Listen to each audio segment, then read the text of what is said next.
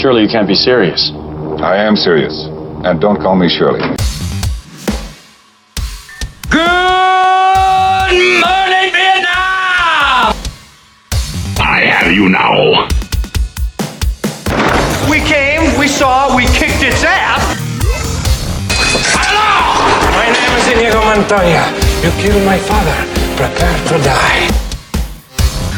Life moves pretty fast. You don't stop and look around once in a while, you could miss it. My calculations are correct. When this baby hits 88 miles per hour, you're gonna see some serious... You're listening to the 30-something movie podcast. One movie each week, 30 years in the making.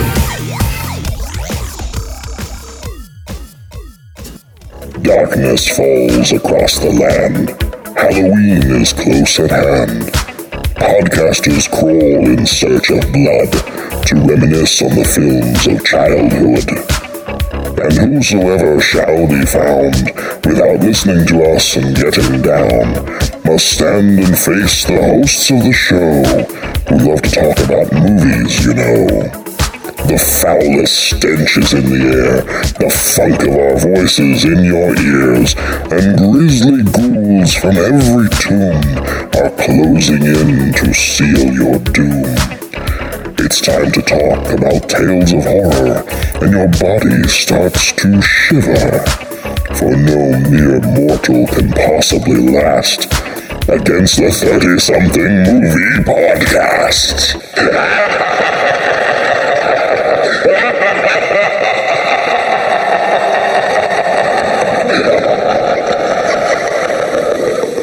It is episode number 93 of the 30-something movie podcast. Are you making fun of my dancing?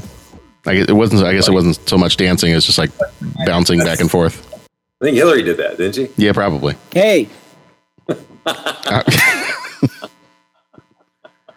You did do that. That's the famous move from the first debate. I'm currently wearing a pantsuit, so it's fine.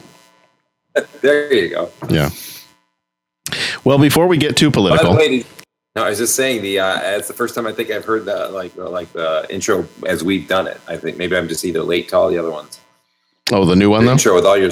Yeah, change that up a little bit. Is that brand new? Yeah, let's see. We had that one on the last maybe 2 episodes. Okay, so you got to work on it during Institute Day, right? Yeah. Oh, yeah. I mean, when I was supposed to be doing actual work, that's when I put that all together. And it took me the entire Institute Day too. That's Mm-hmm. Yeah. See, unlike you, I actually get my work done on those days. Mm-hmm. Their cross country meet. All right. Yeah. How are you doing, Pat? I had it set up. Hey, man, I'm doing good. Good. I'm doing good. I got a lot of work done on Institute Day, and I set up for the cross country meet. There you go. You're making it happen. You're a mover and a shaker. Dennis is more just a shaker. So, okay, never mind. There you go. So as you can probably hear, I've got I'm John Reed, first of all. I've got Pat Canigallo with me, and the voice that you may not recognize is Dennis. Now, he was here with us last time, so we have missed him, so he's back. I was on the last one. You were? So this is strange territory for us, you being here 2 in a row. It's a Dennis Matuch hat trick. All right, well, this time around, we are going to be talking the horror comedy movie House. Really quickly, we do spoil the events of the movies we talk about and some movies that may be mentioned along the way. So if you have not seen this movie yet, it's been around for a while, so go see it. But if you want to wait and come back after you've seen the movie, feel free to do that. We'll still be here. If you have not yet, leave us a review on iTunes. It's okay if you give us 5 stars. We will not come haunt your house after we die. But tell your friends, have them tell their friends, and have them stop complete strangers on the street and tell them that they should be listening to our show. So that's my little spiel, and let's move on. So new movie news stuff, very, very quickly. Blade Runner 2049. So I had not heard officially that they were calling it Blade Runner 2049. I thought it was being called Blade Runner 2, but it is not going to be a remake. It is going to be a sequel. And so Harrison Ford will be back as Deckard. And it is also going to have Ryan Gosling, Robin Wright, and Jared Leto in the movie. Wow. The director, I had just looked up who the director was going to be, and I'm going to butcher his name, even though I took many years of French. Denis Villeneuve. Okay, I totally butchered that. He did the movies Maelstrom, Polytechnique, Prisoners, and Sicario. So he is going to be the person directing Blade Runner 2049. How do you feel about Blade Runner 2049? Does the world need Blade Runner 2049? Yep. With what they put out, I think it definitely could use it. Yeah, sure. Okay. It's worth a shot. Okay. Would you rather, and we've talked about some of these movies before, would you rather it be a sequel or a remake? Sequel. Okay. Yeah. That was the big difference. That's why I asked you that right away. Remake? No, it doesn't need a remake. Okay. So if you're asking me, does it need a remake? My answer would be absolutely not. I don't think it does. Nothing's going to touch that first one. If you're going to go sequel, you're going to try and be daring with this. I'm give it a shot. Okay. I'm okay with that. Now, spoiler alert, real quick for really good. Okay. Spoiler alert for anybody who has not seen Blade Runner, the original. So fast forward a couple minutes or so. Ridley Scott had come out after Blade Runner and had said that Decker was a replicant. So does that change anything about coming to this story now, knowing the mystery of, for people who knew that, does that change anything about the story that you know that, or should they have kept that a secret? Just kept it ambiguous? I guess my problem is whenever they release information like that, it's kind of like, why? I mean, I get it that why, okay, they're trying to hype it up or they're trying to create discussion or they're trying to create a buzz, but it's kind of like, does that have any bearing on the story, or are you just throwing it out there for, for the heck of it? Mm-hmm. And so I kind of dismiss that. I know if it comes out in the sequel and wow, that adds a lot. He's a replicant and, that's really cool. But I don't know. I make that pronouncement. I mean, I know that every once in a while they do that with like some of the Harry Potter franchise things. And I know they've done it with Star Wars quite as much, but like, just, I don't know, why do it? Yeah. Is my question. Well, so and I think bug me. It doesn't not bug me. I'm just choosing to ignore that because it's like, well, it's not within the context of the story. So why do I really care? Right. And I think he said that years ago before they even really thought they were making another movie. So I don't know. I think it was done years ago. I don't remember exactly when he came out and said that, but it wasn't specifically for this movie. It wasn't trying to like drum up hype for it or anything like that. I think he just kind of came out and clarified some stuff that he wanted people to know. Yeah. But yeah, I mean, I like Blade Runner. I'm looking forward to a sequel. I'm kind of curious as to where they're going to take the story. I guess I'm kind of curious to see what that world would look like 30 years later. Yeah, I don't know. I'm excited enough that they're going to do another one. I don't know that if you had told me, if they had come to me and said, okay, we got a choice. You can either have some movie that's totally brand new and something different, or you can have Blade Runner 2049.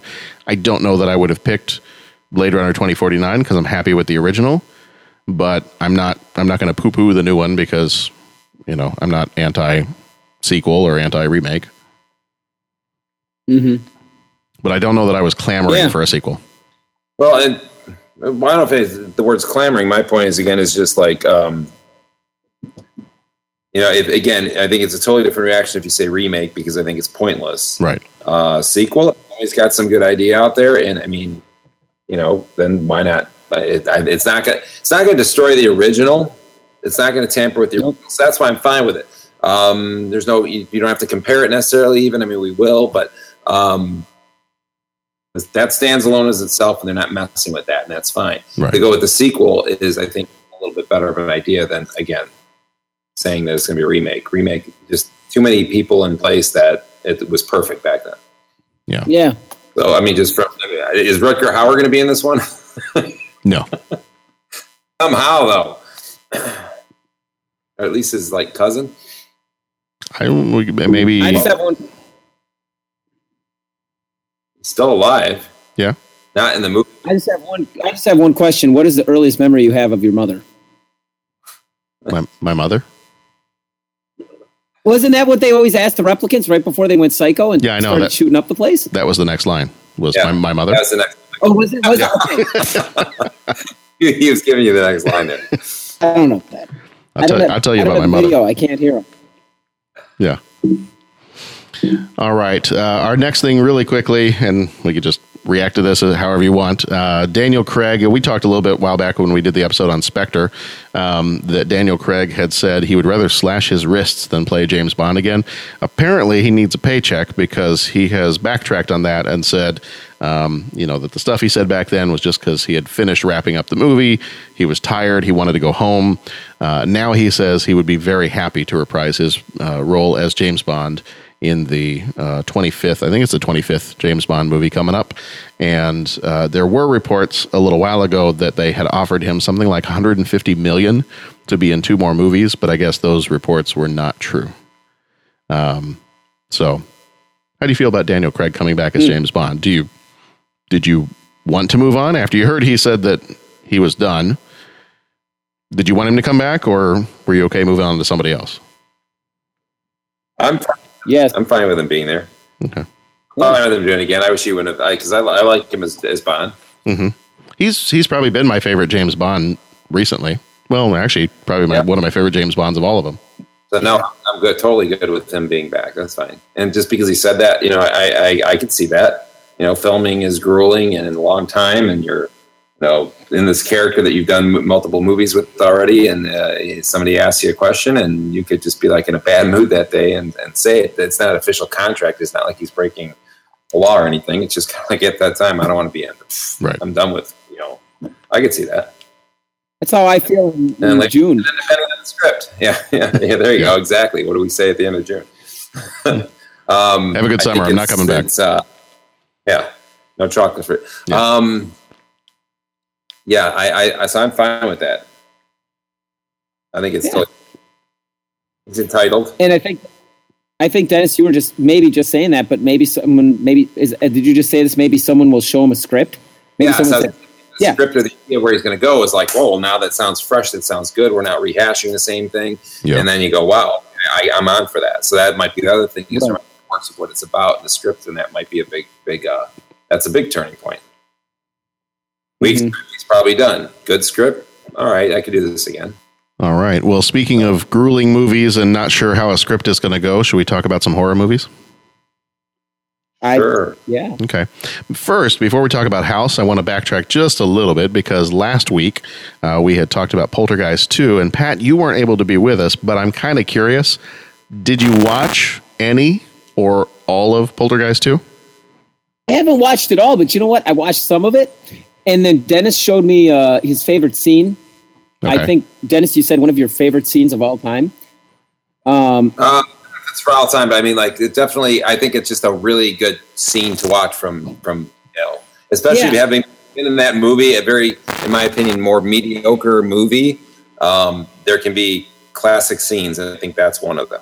Was Poltergeist 2 a mediocre movie, in your opinion? Okay. Yeah. Poltergeist was really good, though? Poltergeist was good. Oh, that was good, yeah. Okay. What scene did you show him? Was it the one with Reverend Kane walking up to the house? Yes. Okay. Yeah, we saw it in our room one day after cross country. I was showing him because he said he could get to that point. He only got to the mall. Okay. Yeah. You know what? I haven't had a chance to watch much of anything the last couple weeks, but the little bit I saw, I think if I watch it in doses, I think I'd check out Poltergeist. Because I was talking to Jeff about this, and I get jumpy around things, and maybe it's the Irish in me, afraid of the banshee jumping out and all that kind of thing. But it's funny because for me it kind of depends on how I frame the movie. I love The Lord of the Rings. I love Aliens. I love and you could go down the list of movies that are they horror? Are they action? Are they what have you? And funny because sometimes Tammy will say, you say you don't like horror movies, but Lord of the Rings is pretty scary. What's the difference? And it's like,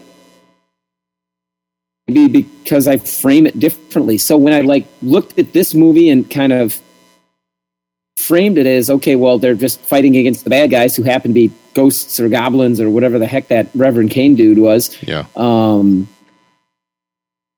I got past that. So I haven't had a chance to watch it, but I think I'll at some point I'll pick it up, maybe actually start with the first one and then watch the second one. You could probably skip the third one. Yeah. Okay. Yeah, it's even though it's a Chicago movie, you could skip the third one. Yeah, it just got worse. It was like Poltergeist, then step down, then step down. So you're going from like kind of like a rubric. Okay. Poltergeist being the exceeds, and then you got maybe meets for this one, and you're going to be really approaching in the third one. Yeah. All right, man. For those in the crowd who are teachers listening to this, we've given you the rubric for the Poltergeist movies. Yeah, third one. I'm going to make one of each. I don't even know if I'd give the third one approaches. I think I'd give the third one like what's the lowest? It needs improvement or improvement. Absolutely sucks or however you want to phrase that. All right. Well, did you see all of House? I have not gotten all the way through House. I watched up. I think there's like a half hour left. The kid is running around his house and like he just flushed the. We already talked about spoiler alert. Oh, right? Yeah. Okay, he flushed the hand down the down the toilet. Yeah. Oh, so you still got there. Okay, so you still got quite a bit left to go. Okay, yeah, I'd say maybe about a third of the movie left. Okay, there's a lot that happens in that last 40 minutes or so. So, all right. Well, there wasn't very much happening in the first half, so I'm sure it's probably saving itself up. A little slow to start off with. All right, so our movie this time is House. It came out on February 28th, 1986, rated R. Director is Steve Miner. He did Friday the 13th, parts 2 and 3, Soul Man, one that we watched earlier, Forever Young, and Halloween H2O. Producer on this one was Sean S. Cunningham. He produced Last House on the Left, Friday the 13th, and Freddy vs. Jason. Writers on this one, the story was written by Fred Decker, Night of the Creeps, Monster Squad, RoboCop 3, and the upcoming Predator sequel. I don't know if it's a sequel or a remake, but it's whatever, the Predator movie that's coming out in 2018. And then the screenplay was done by Ethan Wiley. He did House 2, The Second Story, Bear, and Elfman. Those classic movies, Bear and Elfman. Music was done by Harry Manfredini, who also did the Friday the 13th movies and Swamp Thing. Could not find a published budget on this one, but the box office was $22.1 million. William Catt played Roger Cobb. He was in Carrie, The Greatest American Hero, and The Man from Earth. George Wendt played Harold Gorton. He was in Fletch, Forever Young, and Cheers. Richard Mole played Big Ben. He was in Night Court, the 1994 Flintstones movie, and Jingle All the Way. Kay Lenz played Sandy Sinclair. She was in American Graffiti, The Tick TV show, and Breezy. Mary Staven played Tanya. She was in Octopussy, A View to a Kill, and Caddyshack 2. Michael Ensign played Chet Parker. He was in Ghostbusters, the TV show General Hospital, and Titanic. And Susan French, who died in 2003, played Aunt Elizabeth. She was in Jaws 2, the movie Somewhere in Time, and the TV show Quantum Leap. She was in I don't know if you guys remember, they had like a Driving Miss Daisy episode. It was one of the very first episodes of the whole show. Yeah. Mm-hmm. Yeah, that was a really good one. She was the kind of Driving Miss Daisy character. Rotten Tomatoes critics gave this one a 50%. Audience gave it a 46%. Siskel and Ebert, I couldn't find a review from them anywhere on this one, so they probably didn't even waste their time with it. CinemaScore gave this one a C. There are, I was surprised to find, a few awards out there for it. It was nominated for a Saturn Award for Best Supporting Actor by Richard Mole and Best Supporting Actress Kay Lenz. It won the, Avoriaz Fantastic Film Festival. I don't know what that is. Steve Miner won an award for Best Director, and it was nominated for an International Fantasy Film Award for Best Film. So I was a little surprised to find that there were awards for it, but there were. Okay, so a struggling writer moves into the house he grew up in after his aunt commits suicide. His first night in the house, he has a vision of his dead aunt telling him that the house has tricked her into killing herself, and that will trick him too because it knows everything about him. Pretty soon, he begins seeing things. His dead son, a weird floating creature, undead taxidermied fish, a demonic version of his ex-wife, buddy from Vietnam, the usual stuff.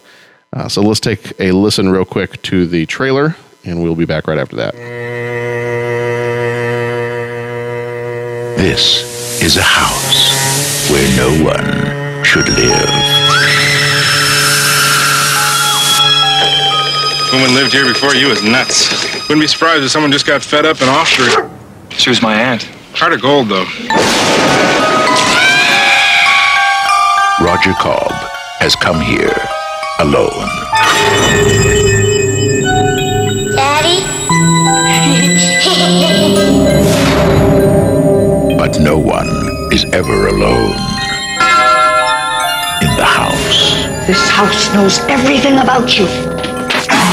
Leave while you can. No!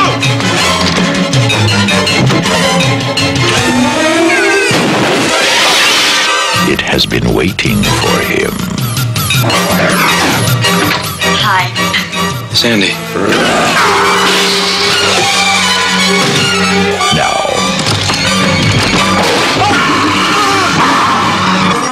it wants you. Horror has found a new home.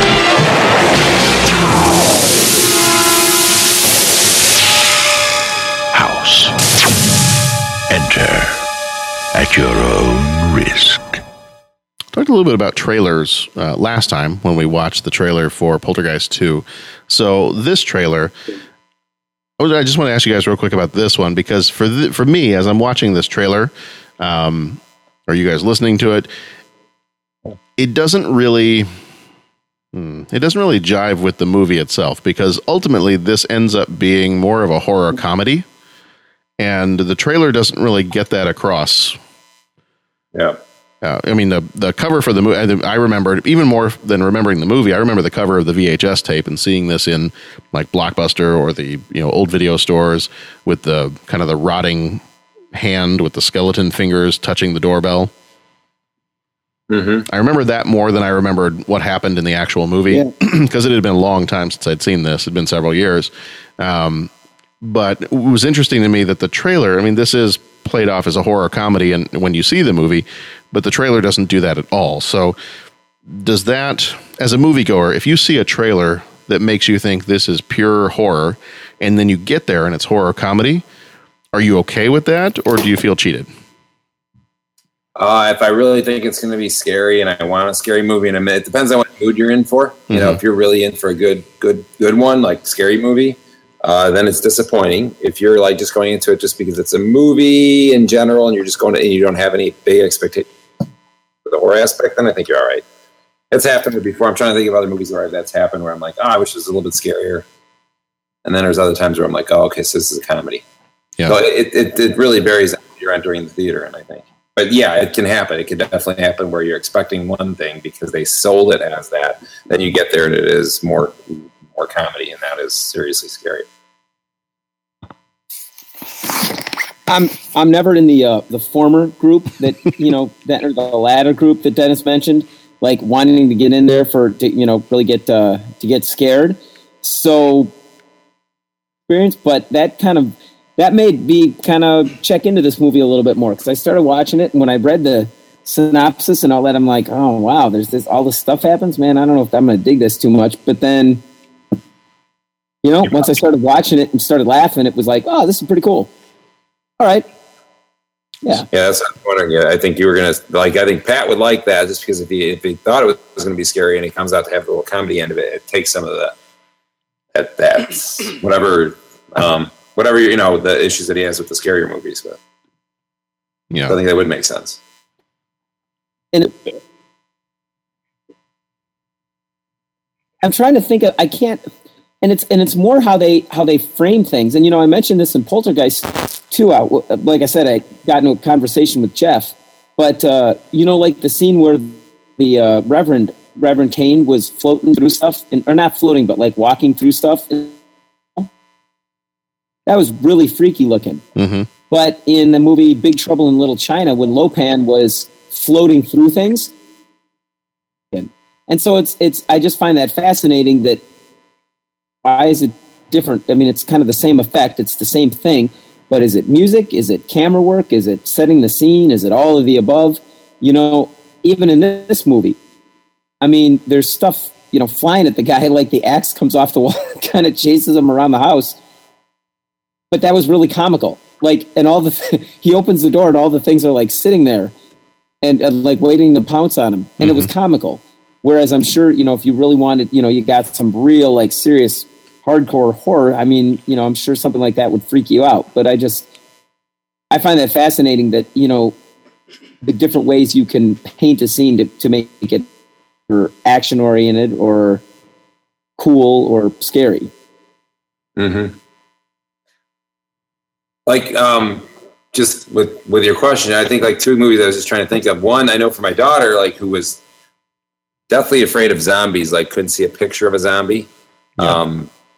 A couple would have nightmares, and Hunter had a little flashlight that had a zombie head thing on it when you load it up against the wall, and that would freak her out, and she'd want to kill him. Anyway, when she saw Zombieland, she loved it. Okay. So I thought it was going to be the scary. We kept saying, no, it's more like a comedy. No, it's more like a comedy. And when she saw it, she was like, oh my God, this is the greatest movie. So she loves Zombieland. For me, I could think of one growing up as a kid, that similar zombie thing. You remember Return of the Living Dead? Pat probably is not. I don't think you've seen it, but John, I think, have you seen that one? Oh yeah. Return of the Living Dead. It's total comedy. That one. Being a kid, I remember thinking, is this going to be another real scary zombie movie? And I kind of wanted it to be, but then again, I was younger, so I was okay if it wasn't. And then when it became funny, I was like, we could laugh at this. And so, it all depends on your mindset going into it, I think. Yeah. But yeah, it is definitely a little bit of false advertising, making it seem like it's a more serious genre piece than it is. Now, I will say that, and maybe you can, Dennis, you might know which one I'm talking about because I have not been able to find it. When I see the cover of this movie, I had, until I watched it, because I watched this maybe 3-4 years ago again, probably the first time I watched it was maybe middle school, something around that time. But before I watched this again, maybe 3 or 4 years ago, I had thought this was a totally different movie and not a horror comedy, but more of a straight up horror. There's another movie where there's a house that's possessed. And I have pictured this scene where somebody's taking a shower and the shower door won't open and it's like filling up with water and they're going to drown. And there's another part where a garden hose is like trying to strangle somebody. Do you know which one that is? Because and anybody listening, if you know and you want to tweet it to us, let us know. But that's what I thought this one was. Up until I rewatched it like 3 or 4 years ago. Because there's another movie where the house is possessed and trying to kill the people living in it. Yeah, I'm trying to think. It's from the 80s. I know it's an 80s movie. Yeah. Yeah, that was the one that I thought this one was when about 3 or 4 years ago when I was watching again. I'm like, that one's pretty scary. I like that one. And then I started watching this. I'm like, that's not the movie I thought it was. Yeah. Yeah. As it started to get kind of goofy, I'm like, this wasn't really what I was expecting here. Yeah, I'll have to see if I can find that one because that's the one I kept thinking this one was. But it's not. Isn't that one called This House Possessed or something like that? It's not that one? Could be. Yeah, I'll have to look for it and see. This House Possessed. Yeah, I think maybe. Garden Hose. Was it a TV movie? It wasn't a TV movie, I don't think. This says it's a 1981 made-for-television horror film. Yeah. Okay, I'll have to look and see. Following a nervous breakdown, a recuperative rock star and his young nurse discover their new house is haunted. A water hose. It's something more frightening. A water hose. It's not a snake. Yeah, it's only okay. There's like 2 people making out, and then there's a water hose, I think, or something. Yeah, I think so. As the water begins to go, as though she's being sliced by Freddy. That would be another 3 years before that happened, because it was the girl who was in that, I think. Yeah. Yes, I'm pretty sure it was. And there's like all these security cameras watching them. Yep, it's that one. Yeah. Okay, so it was a TV movie. Made for TV movie, yeah. Okay, that's probably how I saw it, and that's probably what freaked me out. Yeah, because there's a scene where she's in the shower, and I guess the shower starts spraying out blood. You doing? Yeah, there you go. You doing all right, Pat? If you're on the same page, but it'll go down all the way. You see that? Yeah. Oops. Okay, yeah, I think I see it. Yeah, that was it. Yeah. And then at the end, the gate. Okay, yeah. Yeah, that was it. It's okay. So This House Possessed is what it was. Okay, all right, yeah. That for some reason that's what I thought this movie was. Yeah, are you guys still there or what? Yeah, I'm still here. Oh. I'm just listening to the conversation. I don't. Pat just doesn't. Pat doesn't have anything to add right now. What was that? I said you just don't have anything to add right now. I'm just educating myself. There you go. Yeah. So if you want, that was it though, and it had the guy is the famous, like, isn't he like a heartthrob sort of like a Sean Parker Stevenson? The guy in there. Parker Stevenson, maybe. Okay, Yeah. yeah, maybe that's it. Okay. Now I got to see if I can track this one down. Yeah, good luck on that. But it seems like you're I know, dig into a time capsule somewhere. Well, I'm already having a hard enough time trying to find. I was trying to do like the Razzie Awards for '86, and I am having a really hard time finding a copy of Shanghai Surprise with Madonna. Oh, really? Yeah, I can't find a copy of that anywhere.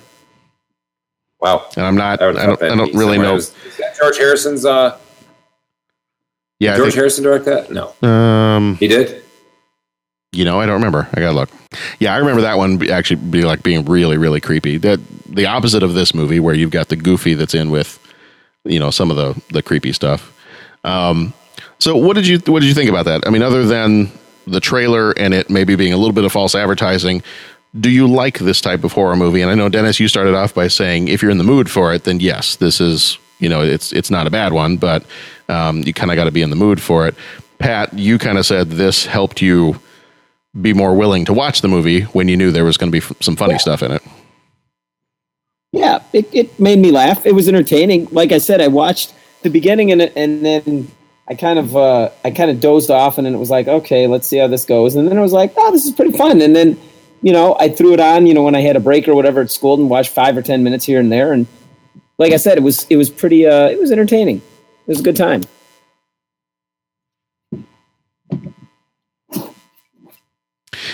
Yeah, with this one, I think having somebody like George Wendt as the next door neighbor, I mean, it's not going to be too much of a serious horror movie if he's the next door neighbor and making all those comments about he was good. Yeah, making all those comments about the old lady next door. She was just crazy and totally off her rocker, and somebody probably got sick and tired of her and just killed her themselves. She was my aunt. Heart of gold, beautiful person. Heart of gold. Yeah. Yeah, that guy was funny. Now I don't know where. I'm trying to think of where these other movies fall in the timeline, but this was sort of always reminding me along the vein of the Creep shows. Yeah, like if you remember Creep Show. Mm-hmm. All right, where they had like every Creep Show episode was kind of scary, creepy, but it had this, it was a little goofy.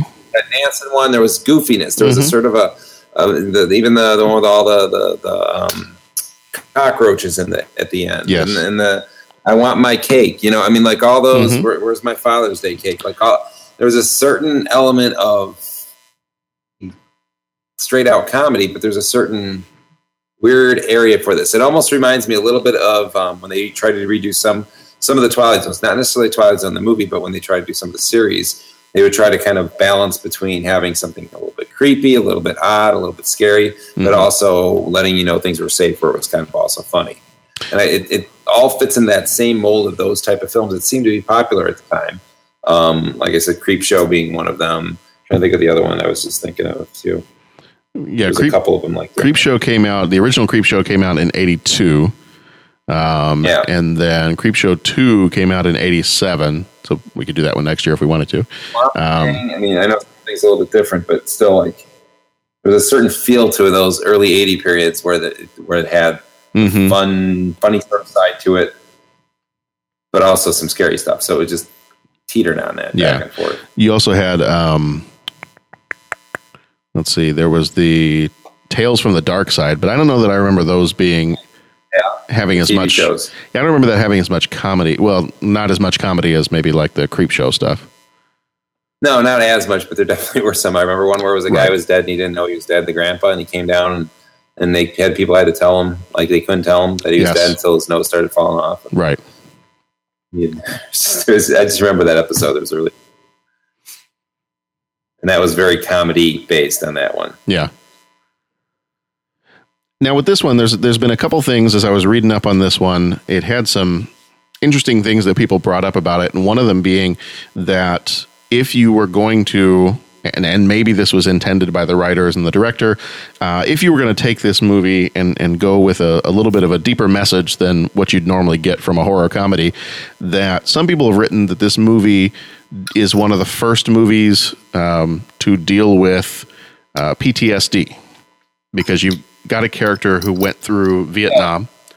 Excuse me. You've got a character who went through Vietnam, and he clearly hasn't dealt with what happened to him in Vietnam, and then he lost his child mysteriously, and then he starts to see things, and he starts to hallucinate, and he thinks at one point that he's, I'm going to give some stuff away that you haven't seen yet, maybe, Pat, but, he thinks he kills his wife or his ex-wife, and there's all kinds of crazy stuff going on, and he keeps having these flashbacks to Vietnam while he's also trying to write a novel dealing with what happened to him in Vietnam. So did you get any sense of that? Do you think that's a bit of a stretch to say that this has a deeper message to it? I didn't quite catch the deeper message other than, just looking at it from a different perspective, just like, here's a guy who's kind of losing his mind. I kind of just took it as face value and kind of a silly romp through the supernatural. But I think also the fact that Pat hasn't gotten to the ending yet. Yeah, maybe the ending. Maybe, yeah. Hard to answer. That's going to be hard to answer, probably because of that for him. Yeah. You know what I'm saying? Yeah. Because of the stuff that happened. Like you said, there's a lot that happens in that third of the movie, and it's almost like, like you said, bringing. I think it's definitely it's written from some of that angle, the post-traumatic stress and dealing with your demons, and then at the end, without ruining it, but he deals with it. You can pretty much gets rid of that. Yeah. Well, and the one part, and I know that's because from what I remember, it was all the guilt of like what had happened with that guy thinking he got tortured after, and he didn't really help him or couldn't help him, and there were many people put in that situation. Really weird, because when I see this, I think of a movie called The War. Okay. Not a horror, not a comedy, really, not a horror movie. Awesome movie with Kevin Costner. And in it, there's the same thing. He's got this buddy that, he has flashbacks, and it's this buddy that he had to, save, and he gets shot, and they're going to, stick through thick and thin. And at the end, you keep reliving some of this as it goes back through flashbacks and his PSD. And it basically, he gets to a point to where he gets wounded, and he has to carry him to a helicopter, but they can only fit one more man. Okay. So he has to either leave his buddy behind, or he forces him on and risks having everyone crash because it couldn't carry any more the weight of it. Yeah. So the guy, it almost reminded me of Richard Mullen. I don't even know if it was in the character. I'm not sure, but it was just a big guy. And so is kind of like makes me think of that movie and the whole post-traumatic stress, dealing with your guilt and the dilemmas that they faced, and how you get muddled up and mixed up in that and kind of lose your mind and all. So I think there is definitely that angle to it. I think they definitely wanted that. Yeah. Even the fact that he's an author, like trying to write through this and almost like it's just sort of like therapeutic almost. Right. Well, what was the movie with Johnny Depp? Johnny Depp was a writer in a movie recently. He went off to a cabin, and he was having to do things, and he was seeing all these things too. It reminded me a little of that. I can't remember the name of that one. Just recently though, recently being in the last decade. Yeah. It's you know what I'm talking about? Yeah. It's not Rear Window, but it sounds something like Rear Window. Not Rear Window. It's like it has. Wasn't it wait, Johnny Depp? You're saying Johnny Depp? He was a writer, and it was kind of like wasn't that Finding Neverland? Wasn't it supposed to be about the? No, that's not the one I'm thinking. Not that one. I know what you're talking about, but it's not the one we're thinking of. Yeah, it's not thinking about. I could pull it up. Yeah, I'll find it here in a second. Secret Window. Secret Window, yes. Yeah, that's what it was. Secret Window. I knew it had some kind of a window in it. Yep. That was like 2000. It was 2004.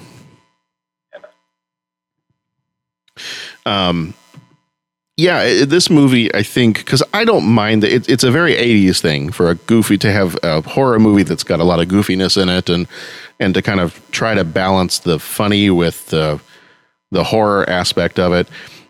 I think the parts of the movie for me, I think at different times it got a little too goofy for me. And I think I wanted it, especially when I was rewatching this for the first time several years ago, I wanted this to be something scarier. And that's what I was hoping for. That's what I expected. It wasn't, like when if you go to take a drink of something and you expect it to taste like Sprite and it turns out that it's water, then that kind of throws you off. But in this situation, I think that there were several things about this movie that I really would have liked to have seen more of. And I think, and then this may be getting into some stuff you haven't seen yet, Pat, but when he finds out that there may be a way for him to track down and find his son, and that he can somehow break through to this other world where, and Pat, you're going to enjoy this part because they're messing with kids too. Yeah, I kind of got that in the synopsis. Yeah. But, and you don't really ever see, you don't ever see any of the demons or monsters or ghosts or whatever messing with his son. But you do, you get the idea, you get the sense that when his son disappeared years before, whatever it was, that they've been holding him here all this time and that there's a chance he might be able to find him.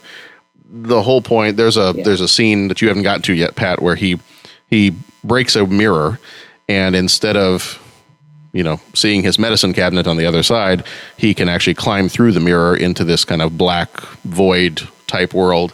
And I think he hears his son calling out to him from inside of there. And I think I would have liked more of that to kind of happen earlier, because it kind of references back to those weird paintings that are in the house. And I think I would have liked to have seen more of that. No, I agree. It was almost too silly for me to want to, like I said, I struggled through this. Yeah. Part of it's because things are just really busy, certain times of the year, and it's busy, but it's, it was more even though it was busy, even though you're busy, certain movies you can just sit down and stop everything for. This was not one of those movies. Yeah. This is one of those movies I'll get back to this. And then I ended up watching it in chunks, basically. Yeah. I think 3 separate I was split 3 times. Where I stopped and did stuff and then came back to it, and stopped and did stuff and came back to it. And that's usually a sign that you put The Dark Knight on and I'm watching it straight through. Right. This is just not one of those movies. And I think a lot of it had to do with some of the silliness. It just wasn't as, I think once you've seen it, it's okay, I don't need to see this again. That was honestly my reaction. Yeah. It was cool to see it again just because I had not I remembered vaguely scenes. I remember the ending. I remember that, the soldier, big guy, the big guy. Yeah. Big Ben. I just didn't remember everything, how it put together and what it was. Yeah. Yeah. I didn't remember everything, how it all fit together. I just remember bits and pieces from a kid. Well, and that's a part where too, you get this creepy, and that's where it kind of, to me, it had scenes of being unbalanced. I think you're trying to balance the funny and the goofy with the horror part of it. And that, I think, towards the end is where it kind of became unbalanced, where it just got to be more goofy. He even makes the comment, he's trying to shoot at Roger, and he runs out of ammo, and he makes the comment I came back from the dead and then I ran out of ammo. Okay. At that point, if the person's life is in danger, let's set the goofiness aside for a little bit and actually make this a scary, tense, dramatic ending to the movie, because it got to the point where it was silly. Yeah. I didn't get any sense as he's kind of chasing him around the house. I didn't get any sense that they were in really a whole lot of danger, even though this guy kept trying to. Kind of no one was really going to probably die in it either. Right. And at the end, you had a feeling they were all going to be reunited. Right. Did I do it for Pat? There you go. You what? We just ruined anything for Pat? No, not at all. I'm still going to watch it. Yeah. Okay. So before we wrap up, is there a favorite scene? And Pat, you've seen 2/3 of it. So of the 2/3 that you've seen, is there a favorite scene? Is there a favorite line from this movie? I've been thinking about that, and the whole thing seems so tongue in cheek. I'm trying to. You might have to come back to me to get a favorite line. I was just kind of. I thought it was just kind of fun. I was watching it and I was doing the dishes, before I came down here for the podcast. And Tammy comes in. She's like, "What are you watching?" Because I was kind of chuckling through the whole thing, which I know isn't, like Dennis, when you say bound to see in this kind of a movie. I know that doesn't quite provide it, but the favorite scene or quote. It was all a little bit crazy. Probably anything the neighbor said, just the way that guy would come over and, you referenced the scene earlier. He was pretty funny. I think the hand getting flushed down the flushed down the toilet. That was pretty funny. Yeah. You know, when all of a sudden the soul music is playing in his house, I think he put that on or what. But, you know, he's playing the soul music and the ghost is coming after him. I thought that was pretty funny. So, yeah, I'd just say some of those scenes, probably more of the, you know. Well, and you've got you had the music playing when he goes to chop up the body. That little musical montage of him chopping up the body and burying it all across the yard. Then the dog comes walking out with the hand in its mouth. Right. That was pretty funny. Right. Oh, I know what scene I liked. I was sitting there. I almost texted you too. I almost texted you, dude, if this fish starts like coming after him from on the wall, you know.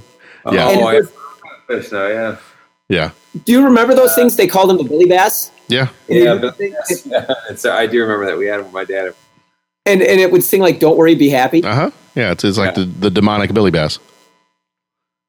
Yeah, I know, and that Beelzebub Bass. Yeah, man. So I don't really. For me, this movie just kind of was a couple. What was it? There was a couple of fun, like they tried to do like funny one-liners. There was the something with my sister was an only child and something like that. I forgot what it was, but yeah, wasn't it? And you abused her or something like it's something like that. And I was just like, okay, wait, it was something like that. Sister, anyway. Remember is when he puts the grenade in. It was the playback on his line, which was "So Long, Sucker." And then I just I forgot what I picked up on. I like, for some reason I'm always listening. I don't know why, but I always look at Solitude quotes. It's just a weird thing of mine. But anyway, like quotes on Solitude, I'm always looking for a good one. And I remember just hearing one in the movie, and I actually rewound it and played back, and it was from Harold. Yeah. And it was the one where he says, "Solitude's always better with somebody else around," you know? Yeah. Yeah, it's like a lot of those type of lines that they did where you're like, wait a second, I just hear that, you know? Yeah. So other than that, though, there's not really a lot. Just the "So Long, Sucker," and I remember that, you know, grenade and him saying it right back to him, "So long, sucker," to him. And then, yeah. Yeah, I'm trying to think of I think maybe one of my favorite. I don't know. I'm trying to think of a favorite scene. The fish scene was good. I think maybe, maybe just the whole thing with that kind of the demonic version of his ex-wife, the kind of witch looking kind of thing that pops up. Just how kind of ridiculous that was, and no matter how many times he knocks her down, she keeps coming after him. You know, until finally he realizes that if he chops her up, then maybe that's one way to get rid of her. And then he carries her out and, you know, just shoves the bag on the ground, and the one woman is in the swimming pool. And when she comes by, the hand is kind of creeping out, trying to grab at his foot, and then it's reaching out to try to grab her, and he's kicking it and trying to hit it with the shovel. And that was pretty good. All right. Well, I did find, for anybody else who's listening to this and interested, and Dennis, I can send you the link to it, and Pat, if you want to, I can send you the link to it too. I did find This House Possessed. It looks like the entire movie is on YouTube. So I think I found the entire movie on YouTube. I'm going to go watch that. Not right now, but I'll go watch it at some point. And I'm curious to say one too, because I know I've seen that before too. I remember the shower scene. Mm-hmm. I do remember the hose when you said the hose. That's the first thing I searched was like garden hose, because I do remember somebody had to mention that somewhere, and that's where I can drag it down. Okay. Yeah, I'll send you the link for it, because I did find there's a couple of links for the full length movie. It's like an hour and a half on YouTube. So I'll send that to you. All right. Well, do we have anything else that we want to tell the lovely people from across the world that listen to our opinions every week? Anything they should know about House? It's a fun movie. It's a fun movie. It's a one-time watch. If it's there and you got it and you want to see it, I mean, I'm not going to say don't watch it, but I'm not going to say you don't want to buy the Laserdisc. Yeah, no. If you're a fan of, I would think if you're a fan of like Evil Dead, you probably would enjoy this movie. Yeah, it won't be as good as that, but it's still, you enjoy it enough to, Yeah, I mean, I think Evil Dead, the part of this movie that where it loses it for me is it loses that balance of the horror and the comedy. It gets imbalanced too often, and I think Evil Dead keeps that balance up pretty well. Yeah, and we'll see talking different directors and the pacing of Evil Dead, Sam Raimi, and all that. It's just gonna blow this out of the water, I think, in terms of pacing. Yeah. Mm-hmm. Where this one felt sometimes you got some lulls. And yeah. Well, and like Pat was saying, it's a little slow getting started. Yeah. Yeah, I have to admit, like, I first watched it and then it was just like, what's going on here? Like, what are we, when do the ghosts cap? And that's when you said that the first monster, like, I think I'd made it like 10 minutes in the movie. And you're like, well, the first monster shows up at like 15 minutes or something like that. And I was like, okay, well, I'll keep watching. Because I looked at when I was watching it, I remember looking at the time when the first thing jumped out, and it was like 15 minutes or 16 minutes or something. I'm like, okay, well, maybe Pat made it this far, but this is probably the point at which he turned it off. Yeah. Is that first, that creature that kind of flies out of the closet, I think it shows up at like 16 minutes in, and yeah, but I mean, even that, like, it was just kind of humorous. Right. Because isn't the next scene, like, doesn't he have, like, this big slingshot thing aimed at the closet? Or there's something he's trying to do to get the ghost, right? Or am I just remembering something else? Well, he puts on all this military gear, and I think he goes to get the harpoon gun and all kinds of other stuff. And he sets up all these cameras. So, yeah, it gets a little ridiculous. Yeah. All right. Cut out. Okay. All right. Well, I think that's going to do it for this time. And if you are interested in seeing House 2, the second story, anybody who's listening, you can get a double dose of your Cheers co-stars, because apparently John Ratzenberger shows up in House 2. So you can get your Norm in House, and you can get Cliff in House 2 if you just want to follow along with all the Cheers characters that show up in these movies.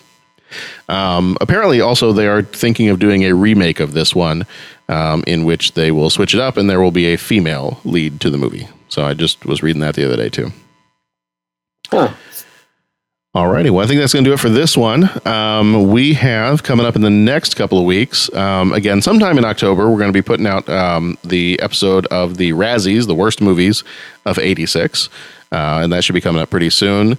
I have almost finished watching Haunted Honeymoon, and as I was watching Haunted Honeymoon, I know it's one of the movies that was up for worst movie of 1986, but there's plenty of times where I compared that movie and this one, Haunted Honeymoon and House, and if you're looking at, you got cut out. I just want to hear what you compared it to. What? Oh, comparing Haunted Honeymoon with this movie, then I don't know that I would consider Haunted Honeymoon a worst movie of 1986. I probably am enjoying that movie more than I enjoyed this one. Yeah. And I probably would put House as one of the... I believe that one is, isn't that the one that Gene Wilder wrote or directed? I think he directed. Yeah, I think he wrote and directed and starred in it, yeah. I think in later interviews he said he was a little bit devastated that it didn't do as good as he thought it was going to. Yeah. It just seems like one of these movies where, it was his thing, that he was really, really hoping that this would do well, and just one of those where the director puts everything into it, it just doesn't hit with audiences. Yeah. Mm-hmm. All right. Well, next couple of weeks we're going to be doing, so next week we've got Little Shop of Horrors. So we are going to be mixing a little bit more of the horror and comedy together with that one. And then coming up in the last part of October, we are going to have The Fly. So I don't know if anybody is going to be, if you're going to come listen to that one with us, I don't know if you guys will have a chance to. I have put out a copy of the original 1958 Fly and the 1986 Fly. So I'm going to try to watch both of them because it's been a while since I've watched the original, and I would just be curious to go back and rewatch that one again. But it's definitely been a long time since I've seen the 86 one, too. I'm looking forward to seeing that one again. R-rated on that one? Yeah, the 86 one, I think it is R-rated. There, I looked up on...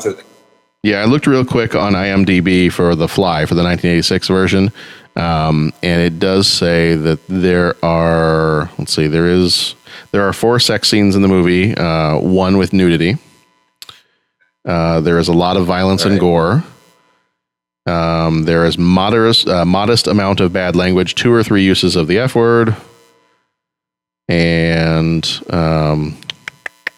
there are characters drinking and smoking casually in the film, and there are some kind of frightening or intense or gross scenes.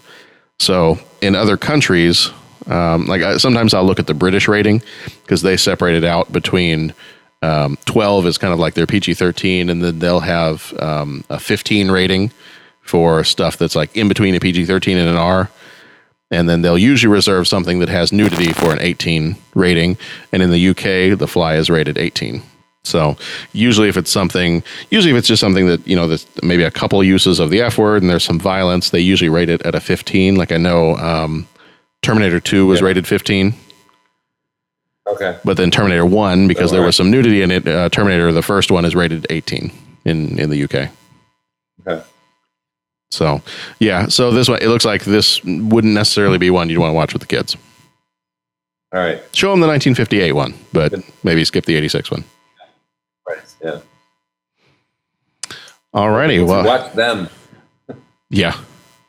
An old one. Watch them with the big ants. I know. That's one I haven't seen in a while. Hunter and Autumn both love that. You could probably show that one, Pat, if you want to show a little bit of that's the mutant ants. Yeah. Okay. Might be a little for your daughter. Definitely. I don't know about your son. I think it might be okay, but I don't know. But that was one of their favorites.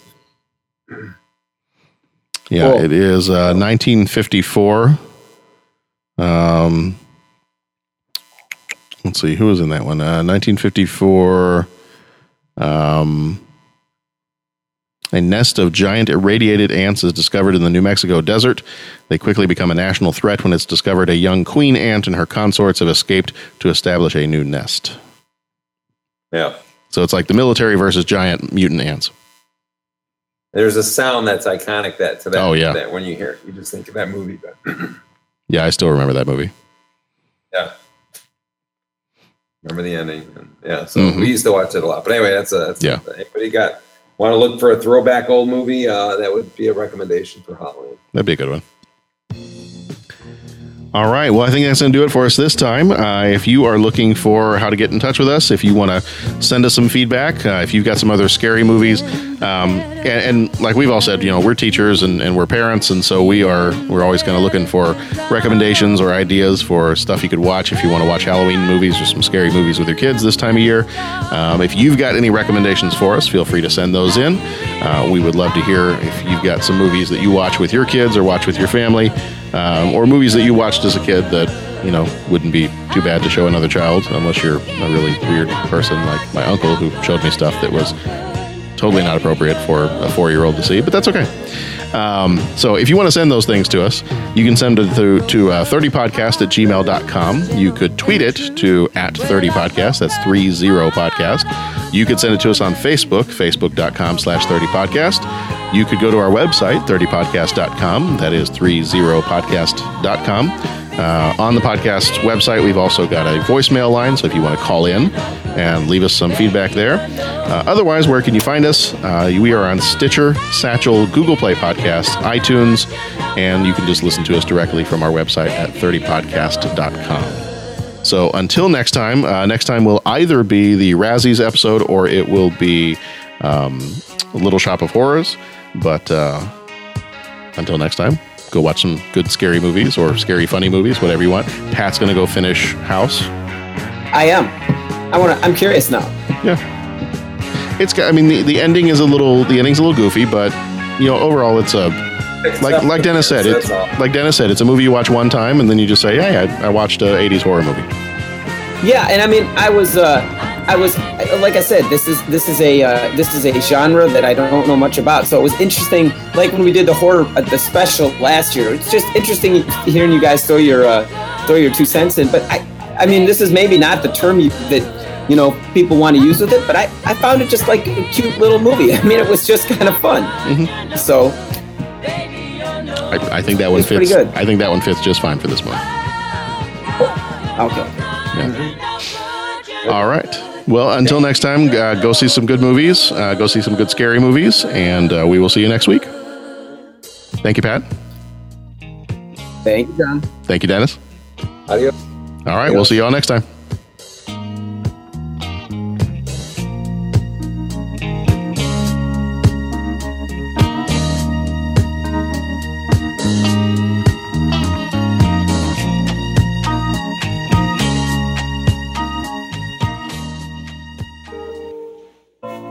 afraid of you anymore, Ben. I beat you! And this damn house! Don't make me mad! What? I'm warning you, I'll slit his throat! You can't hurt me. Or my son. What you mean? I'm warning you! No! Oh, sucker! No! I'll get you for this!